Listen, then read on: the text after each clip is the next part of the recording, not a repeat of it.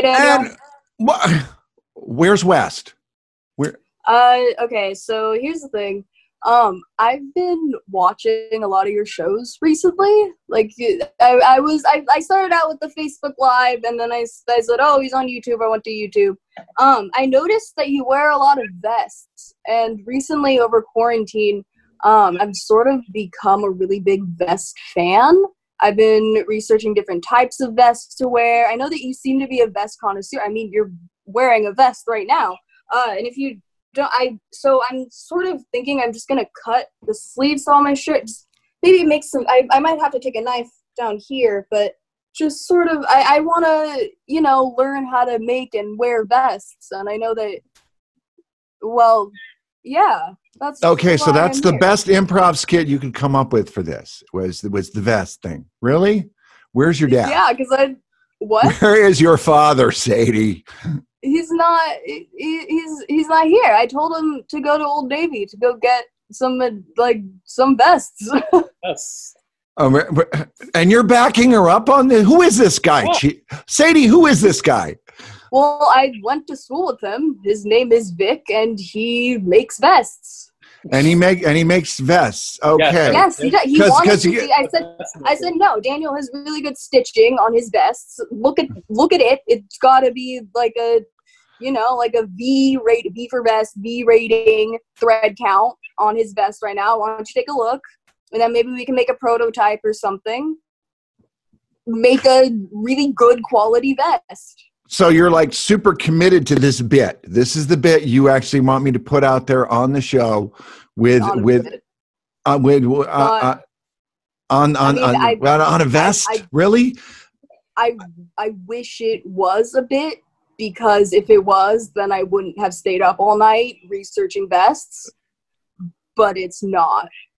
Really? Okay, because honestly, because now don't get me wrong. I mean, this guy looks like a tailor. I mean, he looks like somebody who is, There's a reason for that. Well, actually kind of looks like Zach Galifianakis, or he kind of looks like, he kind of reminds me of, have you seen the show, What We Do in the Shadows? He kind of reminds me of Guillermo with the beard. I also like that you're referencing the show and not the movie, considering the movie is a million times better than the show. It really was. But I find myself watching it, and I was really trying to give it a chance. I haven't seen much of the show, so I was just wondering if actually, on any of the episodes, have any of the characters worn any cool vests at all? They wear vests all the time. They were my They were my inspiration for wearing vests because these guys are There's one who's like a Victorian English vampire. So that's what's inspired that. But I noticed that you tend towards sort of like a you look like a saloon general store manager. I do. I was very. I was. Exactly. I was very inspired by Mr. Olson on Little House on the Prairie because never saw it, but I get the reference. Because honestly, I think his kids and his wife were awful, but he was the general store owner and he was great. And also Sam Drucker from Green Acres, which was another very old show. So yeah. But I really can't believe you've put that much thought and commitment into this bit about my vest. Okay, it's really not. You've been holding on to. You've been holding on to this since last week when we talked, and you were really. I think you were kind of upset, but we've been last week, and if you go back on YouTube, you'll see that there is no scene in which I know. You weren't. It wasn't in the thing. We cut for time and everything, but I've had enough of you, and I'm going to talk to this guy to see if he can actually help me make a vest. Okay, to actually, to help me with the vest, since you were obviously not contributing to the show, Sadie. Dude, what was your name again? Vic. What was your name? What name did she give you? It was, your name is Vic Vest. Vic the Vestment. Vic the Vest. Vic Vesta. Vic Vesta. That's, oh my God. That's, He's Re- I can okay, see that you're a little bit flustered. I feel well, like I'm you're flustered because the character name you picked for your friend is But right no, on are the you nose, kidding? Are Sadie. you Come kidding me? on. Vesta. Vic Vesta, like- really? It's yeah. That's so on the Rockefeller. nose. Okay. Vesta. That's where you got the name. That's where the word vest came from. Because in like the year 1300, the Vesta family started. They were saying, well, like my midsection's a little bit, cold, but like my arms are. So they started making vests, and now thousands of years. Well, later, you are actually you're I'm a direct descendant of the Vesta family. Yep. Well, you are that is good, except for the most important part. You forgot to bring in the waistcoat wars, where the name Vesta was finally settled on. That's true, but that's like about the waistcoats. Yeah. We don't can't. talk about that. Because Are you kidding me? because they were brought in that with the Vesta in the Zoom. Well, I think it's important that we have equal voice for both sides of this conflict. Okay. I mean, I don't know. And where Willard people Waistcoat stand. was one of the leaders of the movement for mid-body covering. No. I mean, he Stole was that from also my family. a super racist, so He we also don't was go racist. there. I really Stole that from my family. Yeah. Really? No, because my understanding was in the 1200s, it was the waistcoat family that came forth in England. And I know you think this is white privilege, but it really isn't. These are the facts of the matter. Willard Waistcoat and his family brought forth the need for mid-body protection in the summer, and not in the summer, excuse me, in the spring and the fall months. You know what? We're wearing a. Can I interject? I heard a story. My like 12th grade history teacher told us. So back when the waistcoats first came to America, they made waistcoats, but they also had a lot of just like extra fabric, things like that. And I heard that they gave smallpox waistcoats to all of the natives in the area. So, gotta stick with a vest on this one. Well. And Sadie, I'm sorry, but the information your teachers obviously, it wasn't you. If anything, we're all team vests over here. We got the Vesta down here. Okay, with the waistcoaters. You wearing a vest. We have me.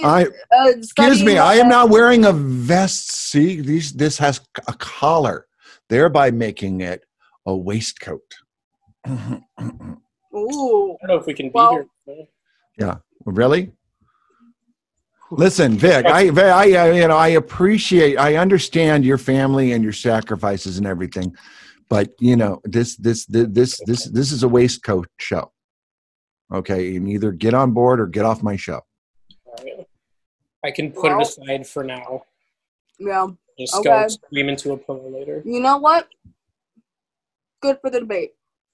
Hi, I'm Daniel. I tried to host a broadcast quality talk show on Facebook, and it did not go so well. So I decided to take a much needed rest. Well, technically, the state-appointed psychiatrist and the judge decided. I am now a guest at the Sunny Slope Sanitarium here in beautiful Santa Carla, California, where I am hosting a brand new talk show, or as my court-ordered therapist calls it, a grandiose delusion brought on by my unresolved trauma. Joining in my delusion this week, my longtime friend, martial artist and stunt coordinator John Krang, plus master coach and hypnotherapist Carla Lloyd delves in on how to help people get back on track with their lives. We also have a musical performance from Stephen Roth and the pre-show players. Welcome to the Asylum. Our first guest tonight is a longtime friend of mine going back to my days at the Comedy Store when I first got to Los Angeles. He's going to share a story about how he went from a black belt martial artist to a stand-up comedian, back to a black belt martial artist, stunt coordinator, fight choreographer. Would you please welcome John Krang? John Krang, how are you doing? Thanks, buddy. Haven't seen you in a while. Long while. No, we haven't. you were doing well. You for the most part were doing stand up at the Comedy Store. I was doing pretty much everything, but Mitzi just did not like me as a stand up. Oh, what? No, you got to change that last name. It's too long on the billboard. And I wouldn't do it. I'm like, I've already been stuck with this Polish hell for a quarter of a century. I'm not letting it go now. Oh, no. Just like Arnold. We call him Arnold Strong. How about you, Daniel Strong? Yeah, that's it. There we go. Yeah. Yeah. Talk to Argus. Have him. You can open for him if you change your name this weekend. Oh my goodness! It was hysterical. There's so much that went on there. Oh yeah. But I met you. You were already a black belt. In what in karate? Totsuno and Japanese jiu-jitsu. And Japanese jiu-jitsu. So wow. So yeah, you could mess up a dude back then. Yeah, even back then. Yeah. What's funny was Richard Pryor and Sam Kinison would kind of kid around with me, and then Richard would ask me to walk him to his car. Because you know how people were with him back then. Oh yeah, yeah. Coming at him. And this one he was able to walk and all that stuff. He goes, "Hey John, you mind walking me back to my car? I know you can take care." He goes, "I know you can handle shit." I was like, "Yeah, sure, anytime, whatever, Rich, whatever, sure." And he goes, "Yeah." So it just, so it was just, when Rashawn wasn't there, I would do that. Rashawn was the guy who was his main bodyguard, but sometimes he didn't show up. Exactly. Yeah. Spots and just kind of leave. So I just, "Hey John, you mind walking me back to my car?" "Yeah, sure, of course." The entire time I was there, and I didn't see Richard Pryor till after I left. Oh. So I did not see him. I did not see Sam, but I got the biggest compliments from Charles Fleischer, and from Andrew Dice Clay. Oh, nice. And Dice, he was standing in the back. He's like, "Hey, hey, Daniel, I like you a lot. You know why? Because you're out here, you're doing your job, you're paying attention, you're watching, and you're one of the few people around here keeping his fucking mouth shut, Yeah. And that was when Michael Parisi and Jay London were following him around like little puppies. Oh my God, those names. Yeah. What? What year was that? That was 92. Okay. 1992. I came to work there when I first got to LA. When I found out I was not going to make it as a porn star, I went to work at the Comedy Store. I got there, and I think it was like Labor Day of 1990. Uh-huh. And we'd gone out for a show, and Paul Mooney had righteously pissed off my members of my family, and I knew that's what I wanted to do. Oh, nice. What did he say? Oh, he just did his set. Oh, he just did his set, and you had your entitled folks out there, and it was back when Darkman came out. You remember his bit about Darkman? Darkman. I heard Hollywood. and I'll say it 100 times a day, made my teeth whiter. ain't that a bitch? Made that word, now you can't say it no more. He was brutal. Oh. Yeah. And then of course we had the really politically correct comedians who would say things like, you're getting old when you find all your favorite records in the nice price section down at Sam Goody. Yeah, I wonder who said that. Nobody would say that. I wonder who said that one. Yeah. So now are you still doing stand-up? No, not really. I mean, I got burnt out, and at the time what happened was my sensei was dying. Oh. And I went through a divorce, and then about maybe 8 months later, I met this woman I was dating at the time, and she was going through cancer. Oh, wow. Yeah, and it just got to a point where it was a little difficult to be funny on stage. Yeah, well, that especially that kind of trauma, and also, I mean, it was just like, it made me kind of question, I mean, I enjoy stand-up. I enjoy it. It's just the business aspect was not. It was. I mean, getting on stage was the easy part. The hard part was actually dealing with the bookers and getting. Oh yeah, well that's the hardest part of any entertainment endeavor. Right. That's why I'm doing this the way I want to do it. Otherwise, I'd have an entire production crew sitting there telling me every little move to make, and and so I'm doing this up. It's going to be an even bigger deal next week. And cool. So you're like, well, why didn't you put me on then? But I have to make sure all my production value looks good. That's what's going on with that. Wow. You kind of took the wind out of my sails with the whole cancer thing. I'd imagine that's what it did for you back then. Yeah. I mean, also it just, I got burnt out, Oh yeah. At the time it was just, there weren't that many Asian comics at the time. Oh yeah. I was dealing with a lot of crap. And I was yeah. You know what? And the thing was this, at the time, I don't know if you know this. I started actually when I got to the store. I was doing. I was performing there, and then also what happened was I met a chiropractor who put my leg back together because it got badly injured. Well, yeah. That's what started your comedy career, as I recall. So he put it back together, and I was in rehab for about a year. So while I was doing stand-up, and what happened was I decided, he told me one day, he goes, you can start training now. You can start training where you were back then. I was like, really? So I started training and then getting back into shape. And within 6 months, I was asked to work on a Jet Li movie. Oh my goodness. I love Jet Li. Awesome. He was still in his prime. So yeah. I was in his fourth movie. This was in 86. So was this 86 or 96? 86. Was it 86? Oh, okay. The movie came out in 92. But what? Because you did Hook in 91. I remember that. Yeah. This was actually right before that. Yeah. So what happened was we did this. I did this, and then what happened was we were. I thought about it. I was like, wow, this is pretty cool. Because I was working with a Hong Kong crew. The guy that trained us was one of Jackie's boys. Oh. And, he told us so many stories. And I was like, oh, yeah, this is pretty cool. It's hard. I almost got run over by a car. But, it was, I thought this is something I always dreamt about doing as a kid. So, yeah. Yeah, and I didn't tell many people at the store. That's what I did because, they kind of look what So I mean, comics are the most cynical people in the world. Oh yes. Well, that's part of the reason. Part of the reason I left is like, I didn't have the drive to be a stand-up comic.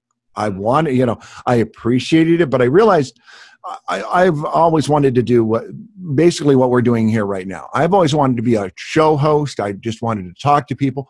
I've always wanted to talk to people that were more talented, smarter than I am. That's what I wanted to do. And I just wasn't, and I was never going to get stage time from Mitzi. I did, I do remember hosting from the piano though. That was always fun. Oh, that's fun. But, here's the thing. You weren't in, there's a lot of people that ended up making it that right.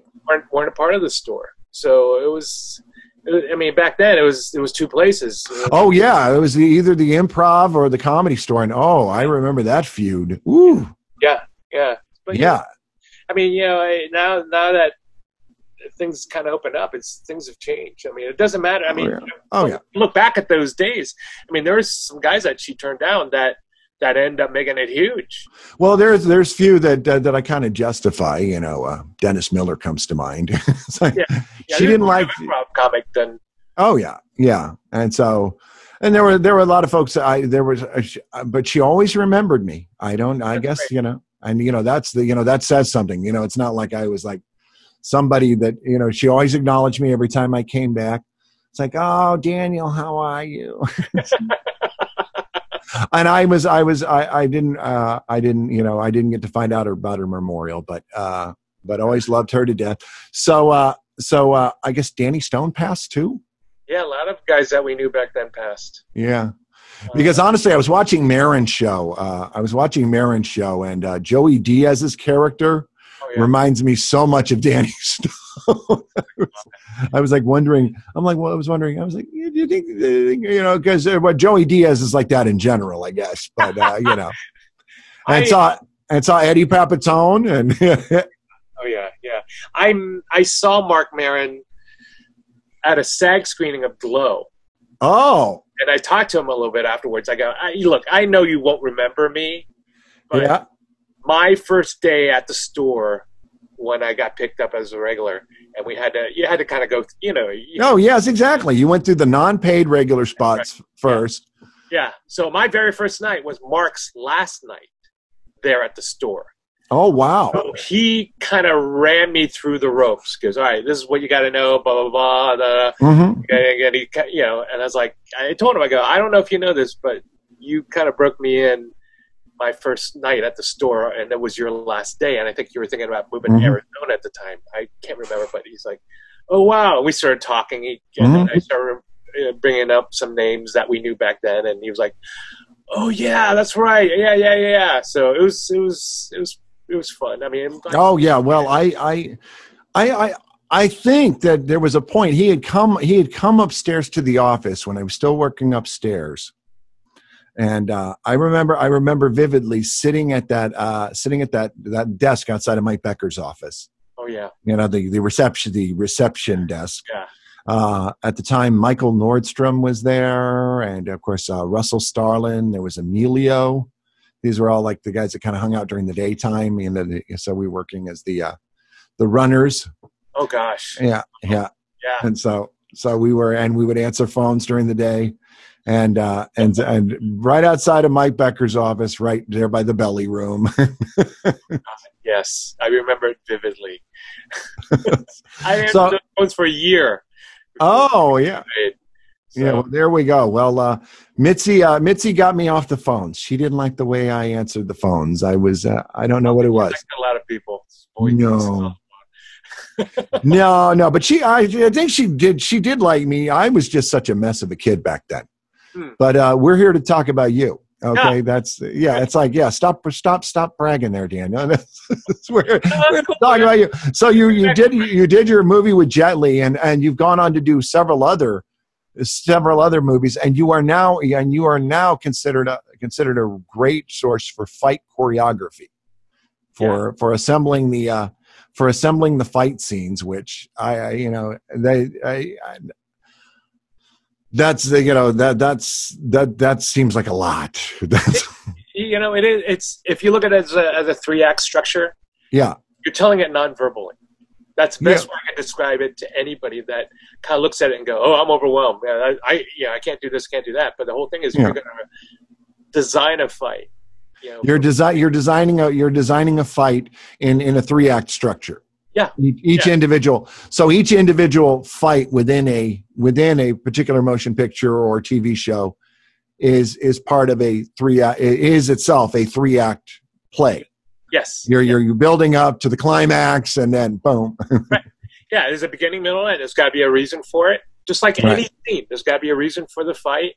There's got to be a turnaround. There's got to be a twist, and there's got to be something that ends the fight. Just like any scene or any 3-act structure, something's got to end it. And what happens to the characters after that fight, into the scenes that aren't action oriented, is a good fight scene. Exactly. If it carries into that scene and moves it along. Yeah. That's an impressive, I honestly don't know how to respond, John. It's like, oh wow, that makes total sense. And I totally get that. And now I've seen you voice your opinion, and I heard you voice your opinion on more than one occasion about what you feel to be a really bad fight scene or the show. Then you said, oh, that their fight scenes are awful. Did you want to share any of those? There's a lot. I mean, there's a lot of fights that when a filmmaker or a choreographer thinks that it's about all the cool moves. Yeah, it isn't, because it's essentially, mental masturbation if you really think about it. It's like, why have the fight? Because I just want to look cool. I just want to have cool, because I have dealt with some filmmakers or performers that just want to look cool. They don't care about why they're there. They just want to they want to do the really impressive move and right. Yeah. And there's no reason for it. And the thing is they don't understand that if you insert that scene for no reason or it doesn't advance a story, you're going to lose the audience. That's all there is to it. And I try to explain that to actors and filmmakers and producers, that you stand a chance of doing this. And sometimes they listen to me, sometimes they don't. Mm-hmm. It's my friend Dan Speaker, who's a swordmaster on Hook. He calls it cool move-itis. Oh, well, there you go. Yeah. So, it's, but you see it. You see it all the time. And not just in the West. You see it in Europe. You see it in Hong Kong. They do that all the time. But the good choreographers like Yuen Woo-ping, Sammo Hung, Jackie. Yeah. There's a reason behind what they do, and there's an emotion that changes. It's not always anger. Right. Exactly. Well, that you mentioned Jackie, and that's a great example because obviously he'll do something, but he'll do a move from a ladder. Well, he needed to be up that ladder. There's a reason he ran up that ladder. There was a reason for everything. And I want to share a theory with you, and I want to see if you buy into this, because Star Wars, as we know, is, in my personal opinion, is based on kung fu movies. Part of its mythos is kung fu movies. Are you talking about 4, 5, and 6, or 1, 2, and 3, or the 7, 8, and 9? Well, actually, pretty much. Well, the early ones, obviously, but I'm thinking 4, 5, and 6. But actually, in this case, I am going with 1, 2, and 3. Okay. I'm using 1, 2, and 3 because I'm using the example of the most reviled character in Star Wars history, and I have a theme, and I have a theory, and it's actually been shared by somebody else, and that is that Jar Jar Binks is in fact a drunken master. I can see where you're going with that. Because one of the classic characters. Matter of fact, did you watch Into the Badlands? I've only watched a couple episodes. I'm so far behind because we were so busy trying to get our production company started. Yeah. We just need to catch up. I mean, we have Netflix, so I definitely got to catch up on it. So far, I think they only have 3 seasons up there, and I think it went 4. I think it went at least 4. I think it went 4 seasons. Yeah. But, Nick Frost from Nick Frost with Simon Pegg, Nick Frost, he's in that. I was like, really? And so he's kind of like a drunken master type character. Interesting. Yeah. And so, but my reasoning is because Jar Jar Binks is, and I think not only is he a drunken master, I think he's a Sith Lord. I think he's Darth Sidious's. I think he's Darth Sidious's master. So I was. Again, just throwing it out there, just to stir up some stuff. But you've started your own production company. You mentioned that just now. And your first film is going to be a documentary. Is that what I understand? Yeah, I'll tell you a little bit about it. Can't say too much about it. It's a documentary on the history of martial arts cinema. Oh, nice. Yeah, it's a multi-episode thing. It's going to be kind of in the Ken Burns. Oh, well, there we go. Yeah. I mean, by the way, what a badass narration that would be to have Keith David doing the narration. Oh my God. For you. I'm very flattered, but I thank you. You're very kind, but I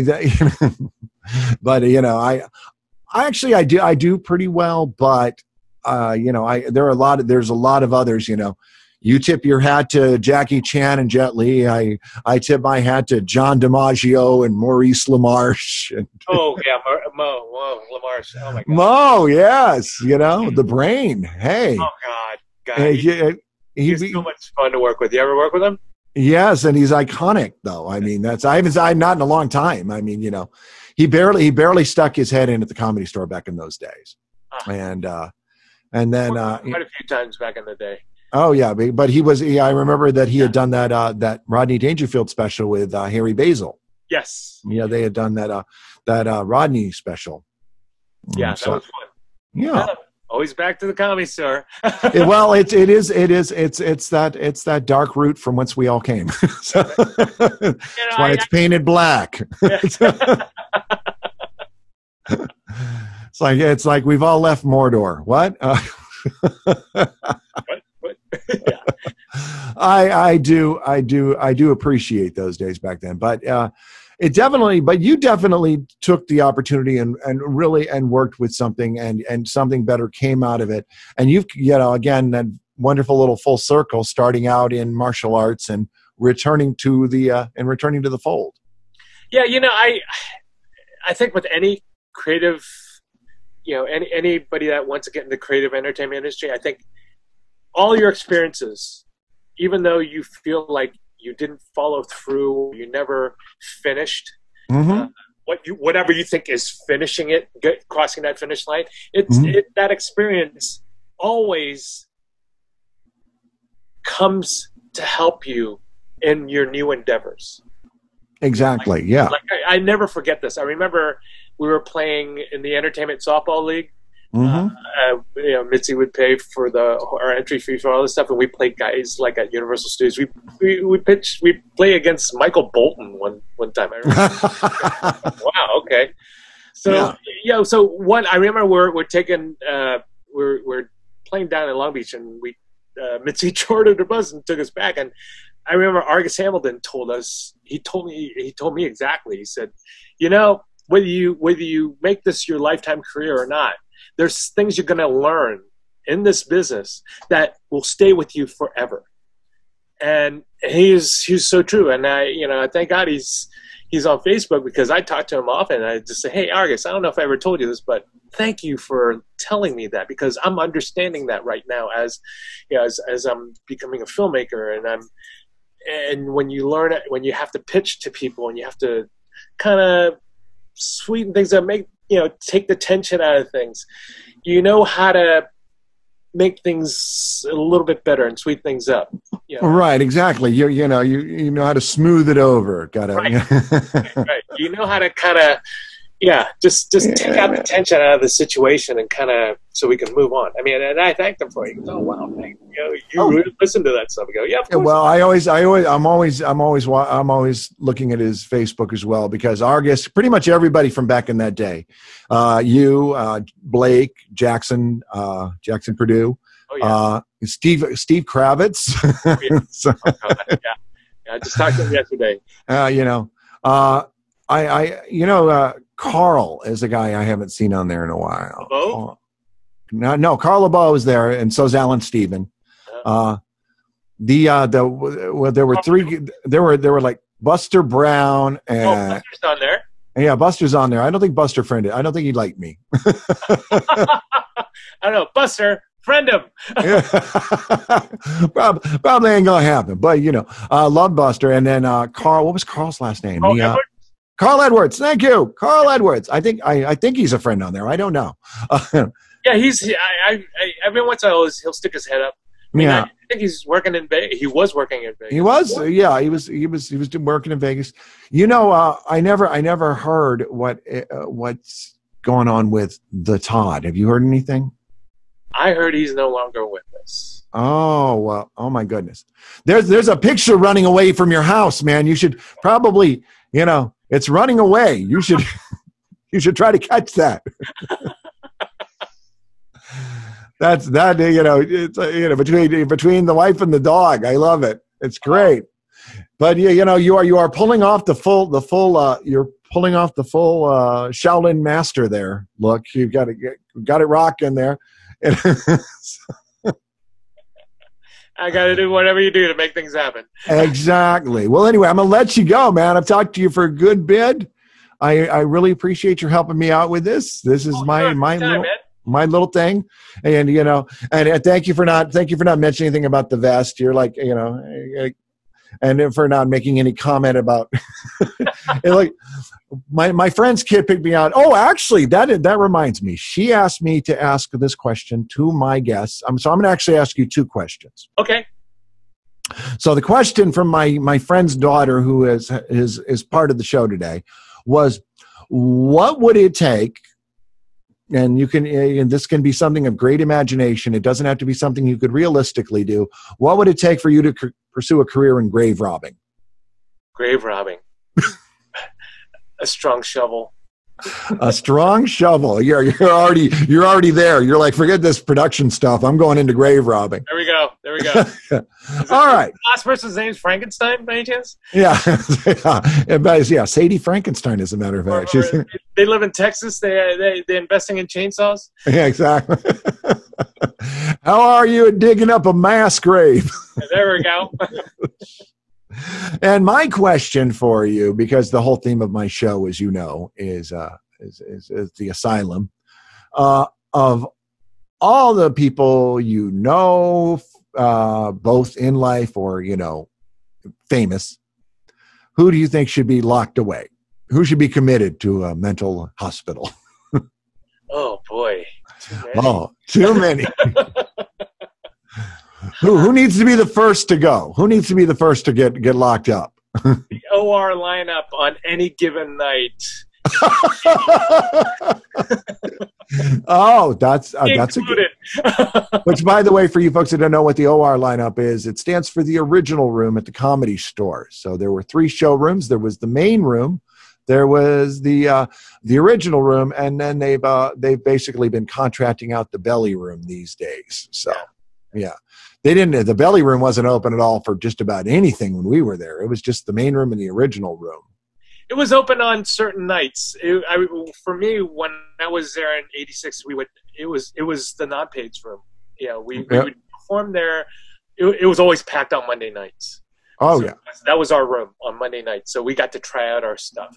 And I remember, when I was working the back door or parking the cars, Mitzi would tell us, hey, the late show, the 8 o'clock show in the OR is the main room is about to end. Mm-hmm. And we're shoveling everybody up into the belly room. So and she'd tell me, get A, B, C, D, E, get the lineup together. So I'd MC that show.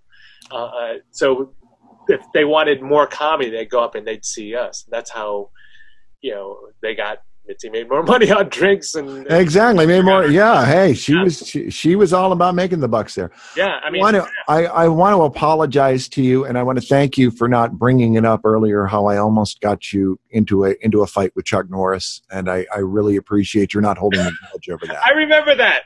You do. Know what happened after that? No, I got to thank you for that. You got to. What happened? Okay, here's what happened. I walked up to him and I told him, I trained with Keith Talley, blah, blah, blah, and all this stuff. And he goes, oh, God, yeah. And then I said, I don't know, remember me? I met you back in the day, when I was competing. He goes, oh, yeah. So we started talking. He goes, send me your stuff. Let's see what we could do. So that's what happened. Oh, wow. Yeah, because I did go. I mean, No, I took you to his seat. Yeah, I talked to him. If you ever, I knew him before. I knew he was cool. But what happened was he's probably a nice guy, nicest martial artist. Oh yeah, yes. It was hysterical. But I had escorted him in. As we walked through, you were on stage. I pointed you out to him. I said, "Oh, by the way, that's John Kreng. He's a black belt and black belt martial artist." And I took him to sit down, and you came off from the stage from your performance. You'd come around the back of the original room, came out the back door, and I said to you, and I told you that, hey, I just sat Chuck Norris. And you go, oh, I know Chuck Norris. I said, oh, well, here, let me show you where I sat him. Yeah. We walked in we went in that little back ramp right there to the original room. Yeah. I walked in there. Chuck Norris was facing the stage. The show hadn't started yet. I put my hand on Chuck Norris's shoulder and I said, John, this is the guy who said he could kick your ass. Yeah, we talked for a little bit afterwards. Yeah. I remember. And yeah, he tried to get me on some of his shows. It just didn't happen at the time. It just could. Texas Ranger. Oh yeah. He's a really, really super nice guy. He really is. He's very straight to the point, and he carries himself very well. And hey, and thanks to Bruce Lee, we know who he is. So, John, it's been a great talk, brother. I really enjoy our time, and And you and I have to see each other in real life and actually sit down. You're in the Valley, right? Yes, I am. Yeah. All right. Well, the whole over. Let's go get some coffee or go to the Bolorama for a couple wings. Yeah, there you go. Well, we'll get something squared away. It was nice talking to you, John. Have a good one. Take care, boss. Thanks. Our next guest this evening helps people get past their mental roadblocks to lead the best lives they can possibly lead. Would you please welcome Master Coach Carla Lloyd. Carla Lloyd, how are you doing? Good. How are you? I am doing very well. I cannot complain. I think I just saw a cat run by. Other than that, I'm good. He's going to be a little annoyed because I got to keep the door closed because my roommate, she's really noisy. So. Oh, all that electronic. Yeah. Well, I don't know what trauma. I don't know what trauma in her life turned her away from real music. But we'll figure it out. But you are a master coach, and that's kind of a simplified term for what you do. Actually, it's a lot more elaborate than that. Can you elaborate on that? I sure can. I am a master coach in NLP, neuro-linguistic programming. Really quick, give them before we lose people with an undefined word. Let's see if let's explain that neuro-linguistic programming, what that entails. Yes. So I'll explain all of it.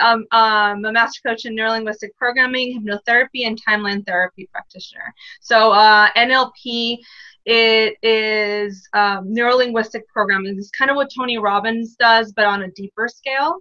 What it does is it's kind of like the practice and the coaching method around language and neurology. So basically, we've been programmed with thousands and thousands of hours of language, and that actually has built our neurology. Unfortunately, it's considered a pseudoscience as of now because it hasn't been studied sufficiently.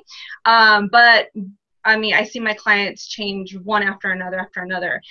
There's actually a lot of studies coming up ever since 2014, a groundbreaking study around infants and toddlers in France. They were Chinese toddlers born in France who only spoken the French language, and they actually did a lot of tests on them and realized that when they played an ancient language, an ancient Chinese language, they actually had recollection even though they couldn't speak Chinese or even remember Chinese, or even if they had heard it as an infant or a toddler or in the womb, they actually recognized, their brain actually recognized it.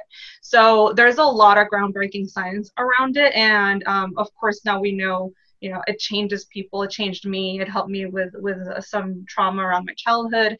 And I also do hypnotherapy and also do timeline therapy. And timeline therapy actually has helped with PTSD and phobias. In England, it's a requirement for anybody with PTSD to go through a timeline therapy treatment. I have countless testimonials that have gone through timeline therapy that has helped them, and it definitely has helped me. So there's just a lot more studies need to be done on it, but I see the results every day, and people keep.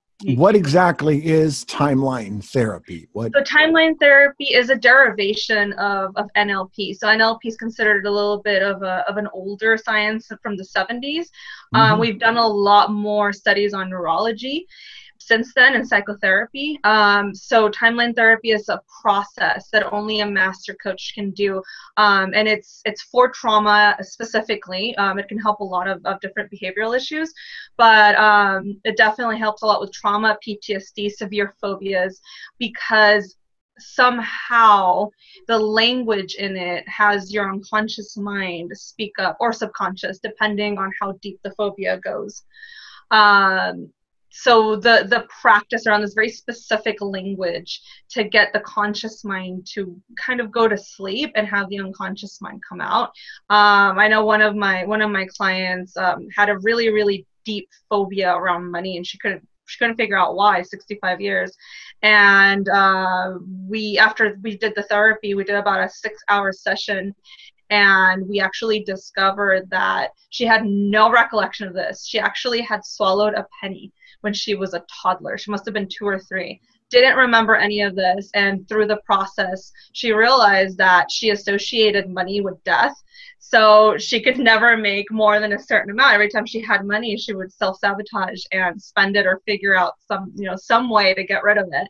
And after the process, deep in her unconscious mind, she had this travesty, this trauma happen to her, and she associated money with death. So it's pretty spectacular practice. Now, a question for you. What is the difference between the subconscious mind and the unconscious mind? So the unconscious mind is something you don't even know, you can't even see. It's completely unconscious. So when someone is unconscious lying on the floor, they're not even there's no consciousness at all. That is unconscious. So for example, the study they did with the infants, it's completely unconscious. The brain recognizes the language, but it's completely unconscious because they have no memory of it. Subconscious is when it's close to being conscious. So let's say, for example, there's a pattern in your life and you keep doing it over and over and over and over again. And you're just like, how come I can't stop it? Where is this coming from? So it's subconscious because you recognize it's there, but you really don't know the depth of it because it's halfway from the unconscious to the conscious. So the unconscious is the deep, deep depths of your brain. Mm-hmm.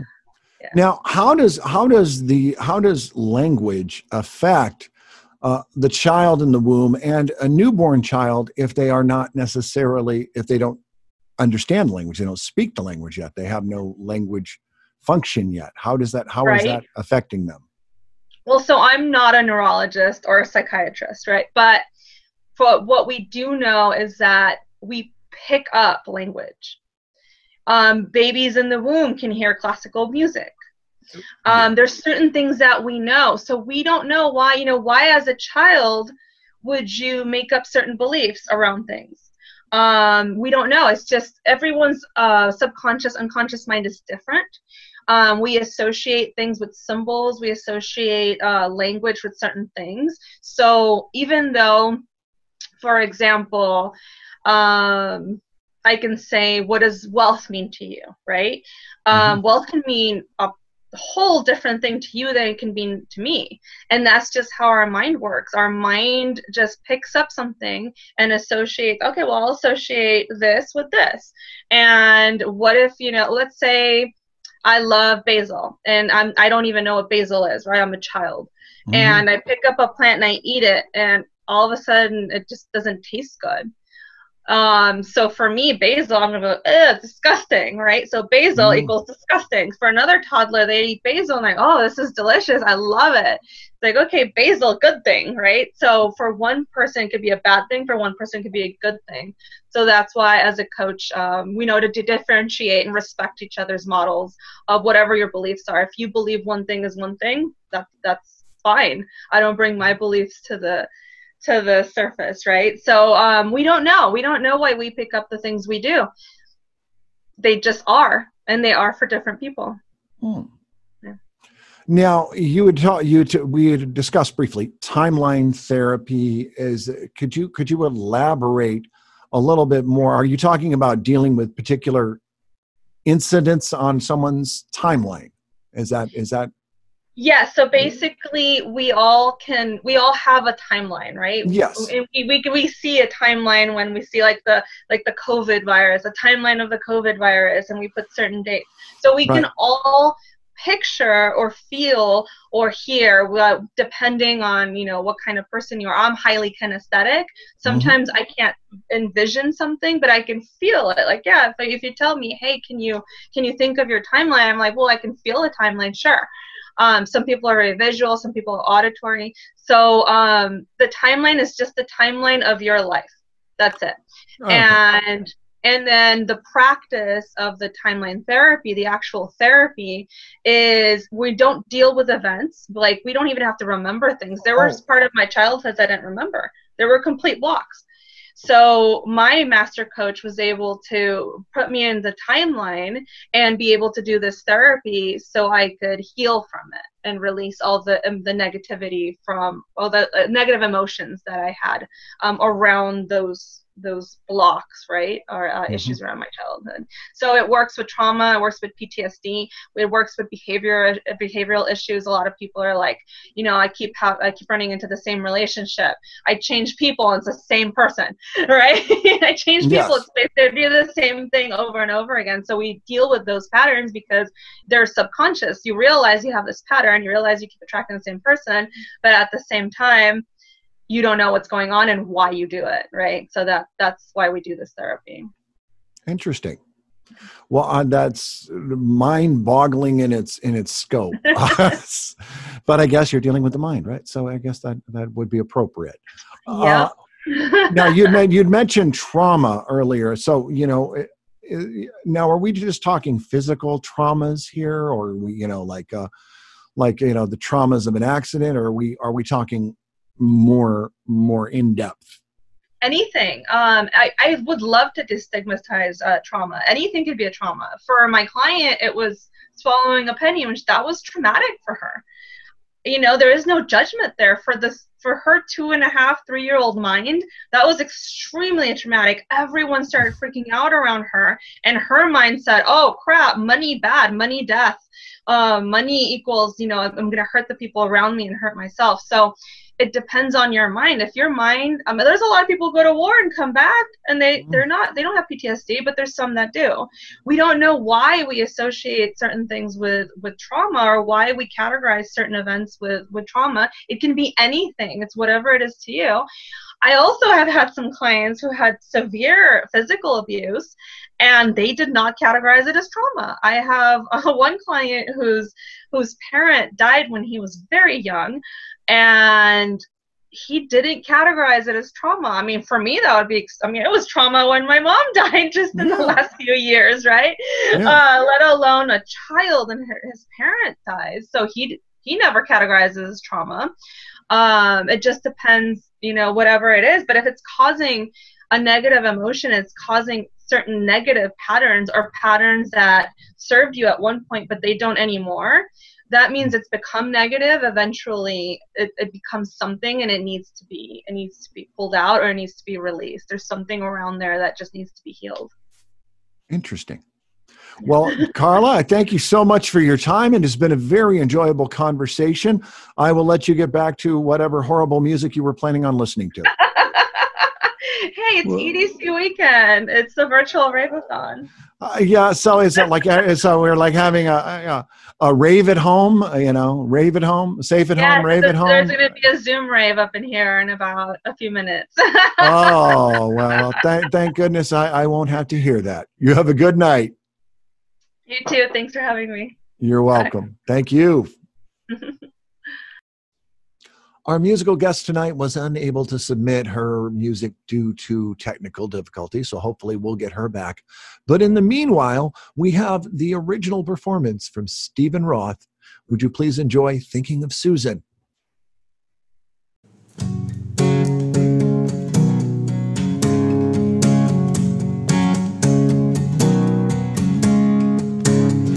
There were words I never thought I'd forget.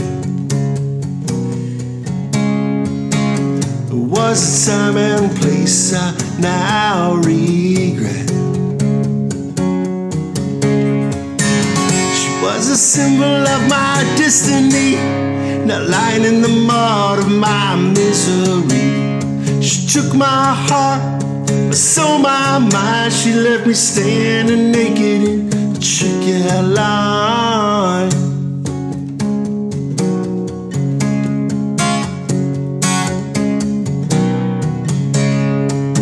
She comes and goes like April snow. She feeds me lines like I should know. Got a cut that won't be healed, so she buried my heart in a stony field and forgot. Just like feeling sad on a sunny day. Beautiful friend that she sent away. A smile, a shot in the dark, it's all the same.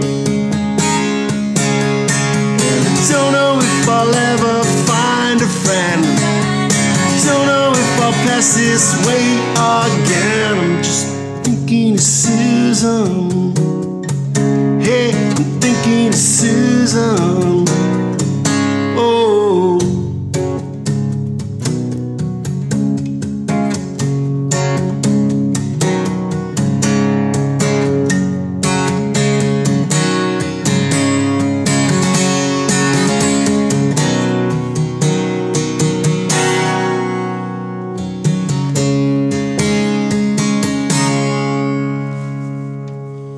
So now I've got to find my way on my own.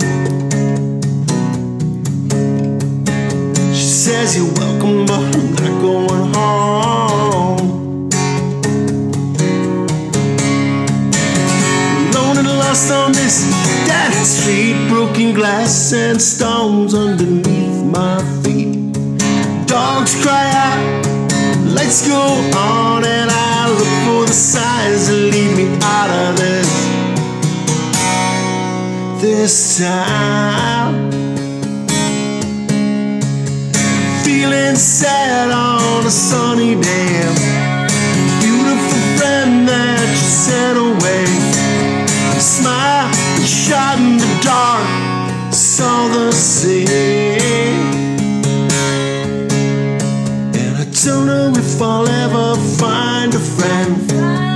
Don't know if I'll pass this way again. I'm just thinking of Susan.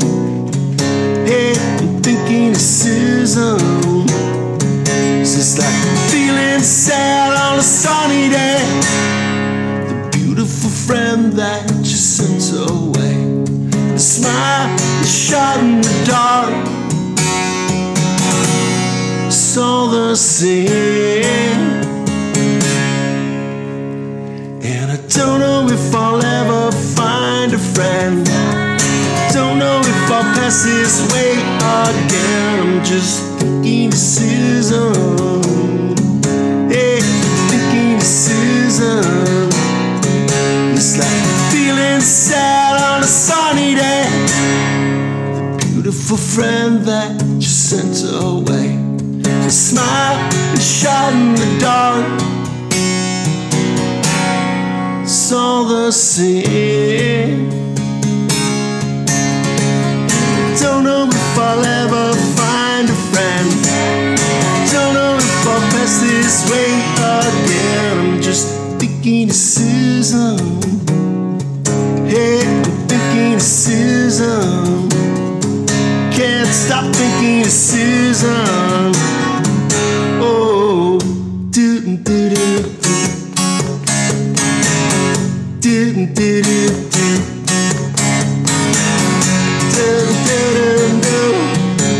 Oh.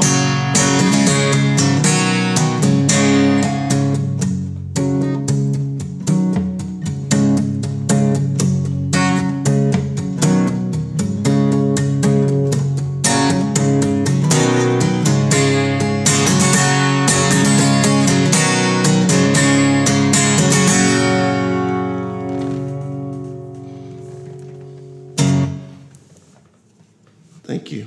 Thank you. Thank you to the pre-show players, Sadie Katz and Chase Ebner. It's fun stuff, guys. And thank you to our very special guest, John Krang. You can find out more information about him. Just find him on Twitter at John Krang. And you can also find out more about Carla Lloyd. Check out her Facebook page, Carla Lloyd. You'll find her. And if you need any more information about these two, you can email me at daniel@earshotaudiolaA.com. You can find out more information about our show and possibly being a guest yourself. Always happy to talk to people. I like talking. In the meanwhile, we're loading it up to YouTube and to a podcast near you on Apple, on Google, on Spotify. On with the rest of our week. And I hope you have a safe one. Hey, Mr. Staniszewski, time for your meds. Well, you heard the man. I'll see you next Monday.